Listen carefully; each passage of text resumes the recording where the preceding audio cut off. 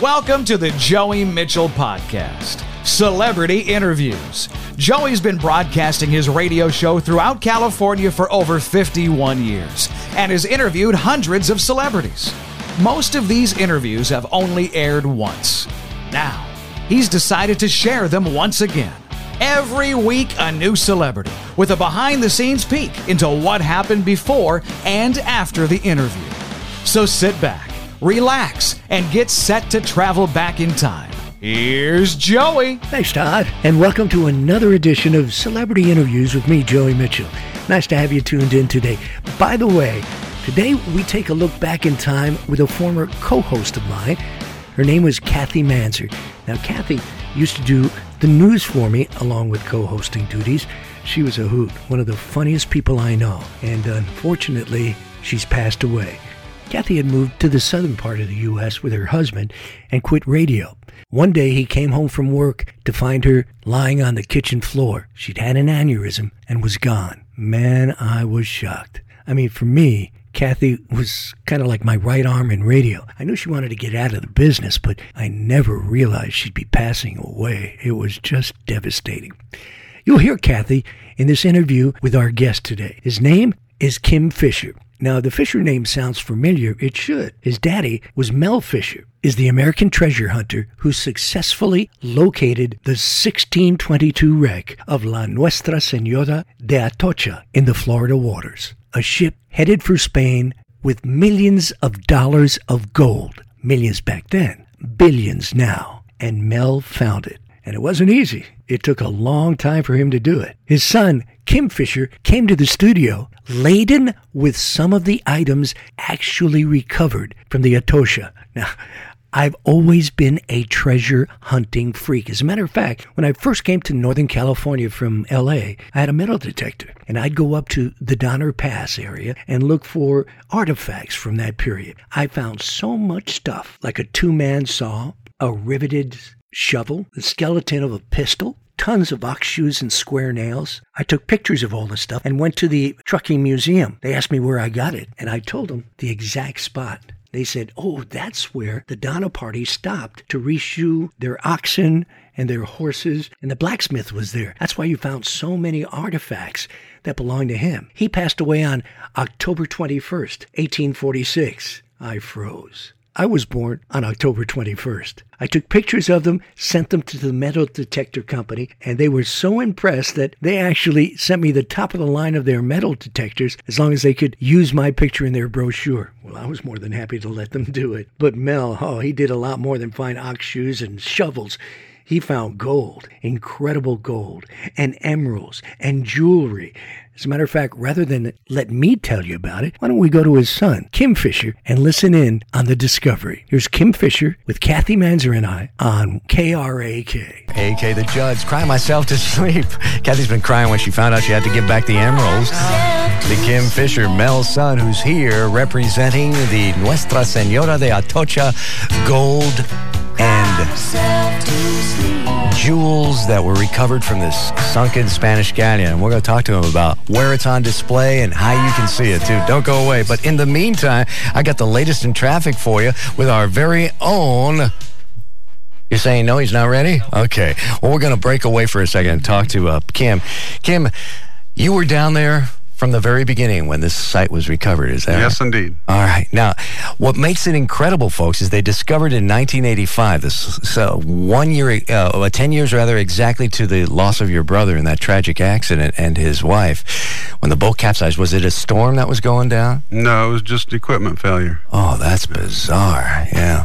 And so you lose them, and your father was asked, is he going to continue? And he said, now more than ever, because now I have to do it for him. Isn't that what he said? It actually increased our determination. Mm-hmm. Yeah.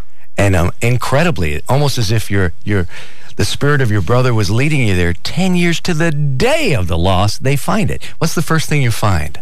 Well, on the main pile, we found some silver coins and barrel hoops, the metal hoops that held the barrel together, and then we moved the boat, and the treasure kind of petered out.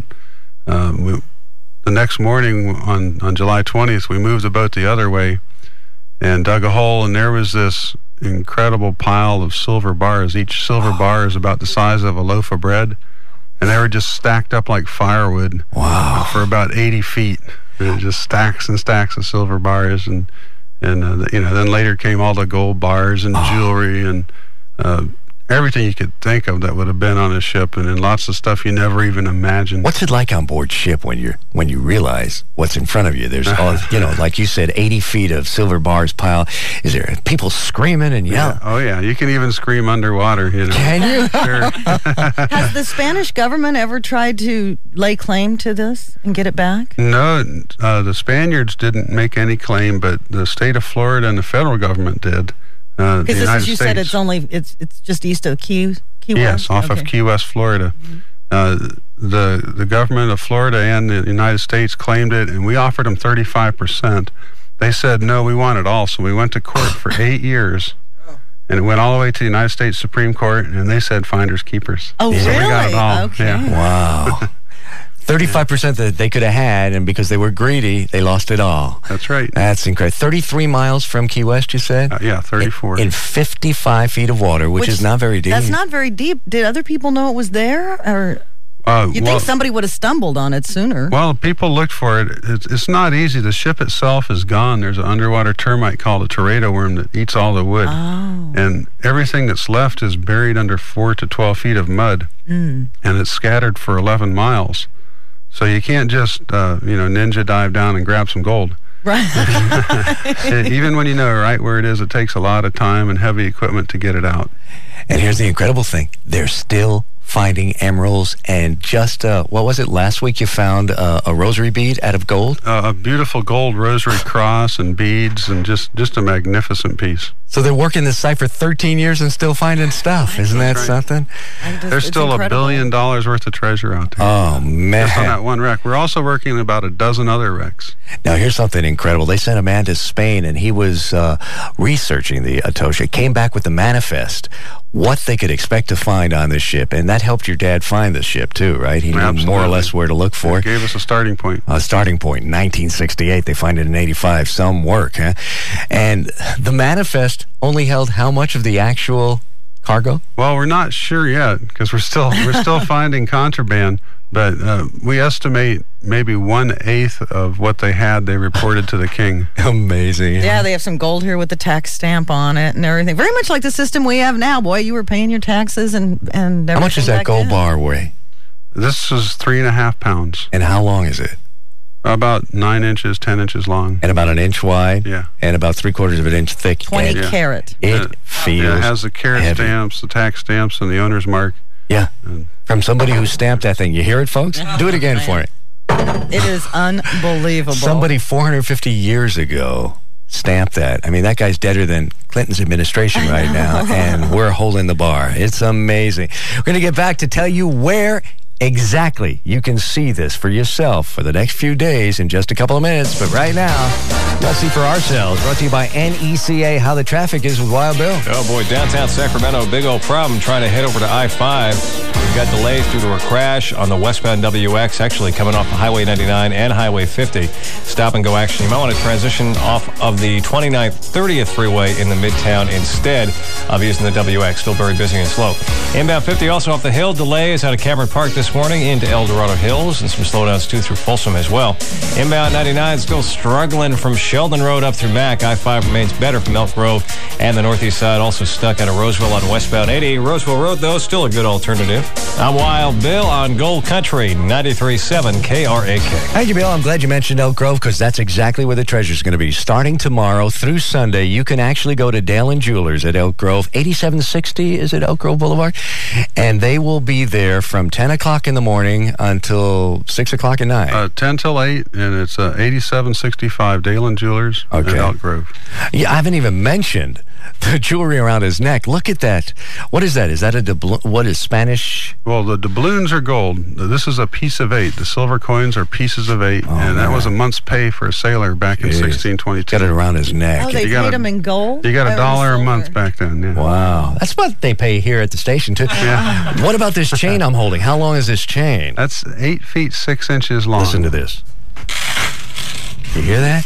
And each this is a money chain. What does that mean? Each link in this means what? Each link weighs the same, and when you went shopping, you would just twist a link off. They're not soldered closed. So that was money back then. The king didn't allow them to mint gold coins in the New World yet, so that they had to have some method of having the right weight of gold. Even back then, this was a very rich person. Absolutely, yes. This thing's huge. The gold was 32 to 1 of the silver. So 1 ounce of silver was a month's pay, so 1 ounce of gold was, almost 3 years' pay. Jeez, now, this thing in my hand weighs a lot. The jewels that you have, like you have a beautiful emerald here that you've put into a ring, but then you have an unpolished one. Were all of the jewels unpolished, or were there some that were finished?